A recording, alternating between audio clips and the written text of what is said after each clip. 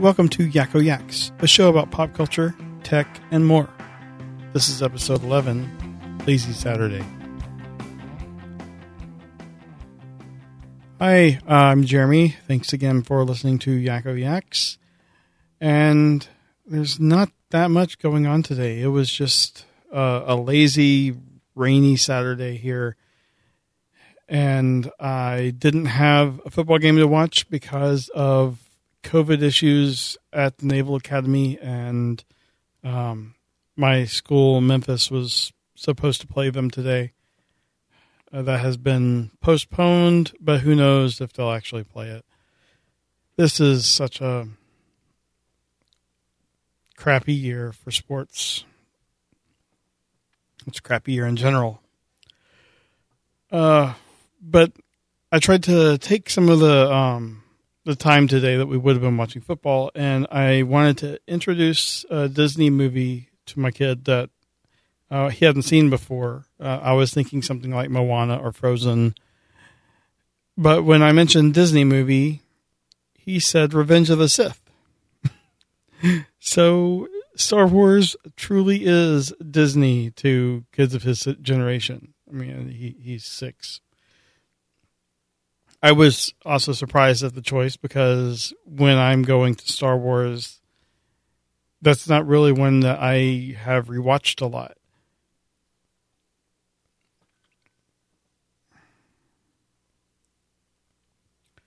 I mean, my thoughts on it have changed a bit over time, and really my thoughts on the prequels as a whole have changed over time.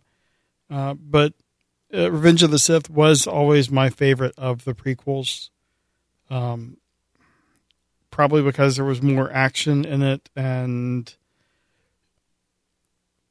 you were just getting right to the end of the Republic and the beginning of the Empire, and there's a little more familiarity there.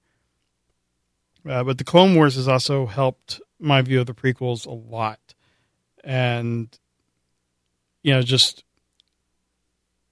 getting just like presenting that time period and spending so much time like with the clones and with all the Jedi and everything. It provided a lot that the movies didn't in terms of the characterization. And I'm sure also getting older has helped as well. Views on things change, over like, what is it? Almost 20 years or so since the movie came out.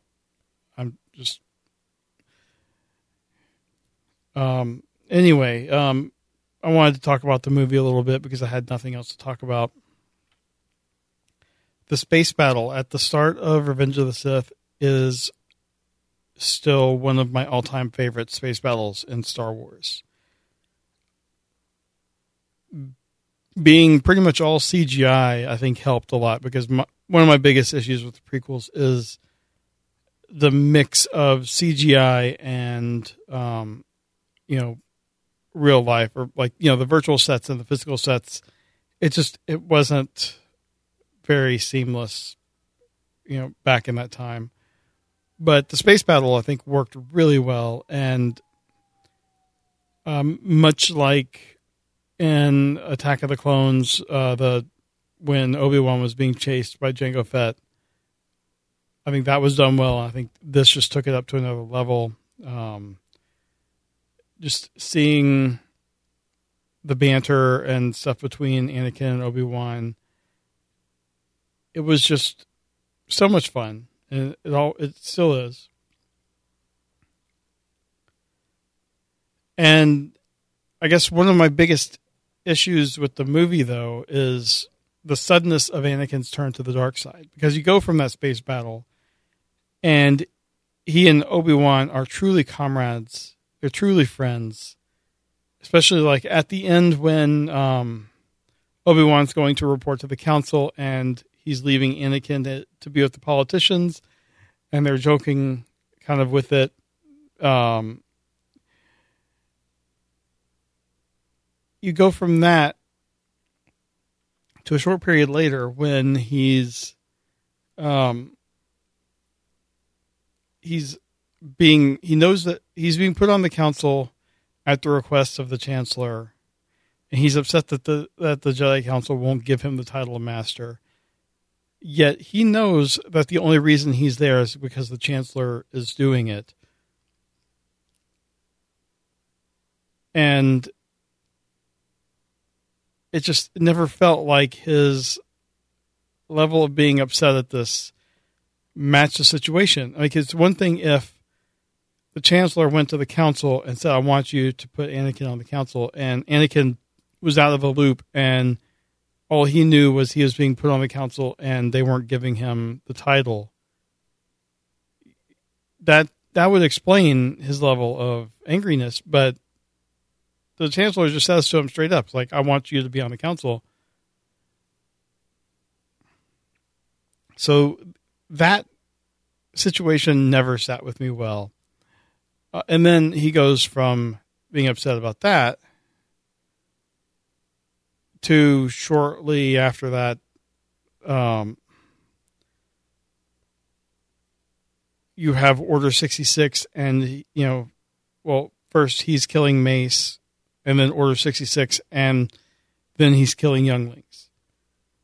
That's a very sudden shift from, what you see at the beginning of the movie and what you see at the end. And, if you watched the Clone Wars in the last arc, which takes place at the exact same time period, all of this happens over the course of a couple days,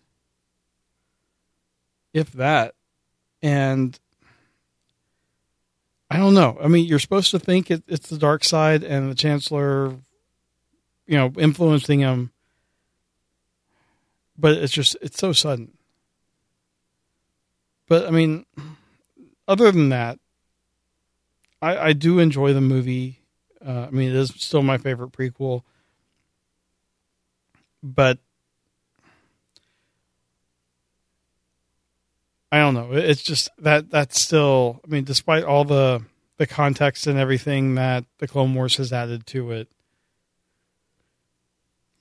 it's still frustrating at times. But it was also fun seeing the scenes that were weaved into it with the Clone Wars final arc, particularly the council scene where in the movie it goes from like the Jedi Council to the next scene, I think, with the Chancellor. But in the Clone Wars, you see the tail end of that scene, and then it goes into Ahsoka coming in and talking to the council. And it's really neat how they blended that in, and how, Clone Wars was able to get like Samuel L. Jackson to come in and reprise his role. That was just really cool. So I think I need to go and watch Clone Wars Season 6 again. But it was still fun, and I was impressed that my son was able to get through the end scenes, which like the Mustafar scenes, where I don't think he really had before, but he was also not paying 100% attention, being that he's 6.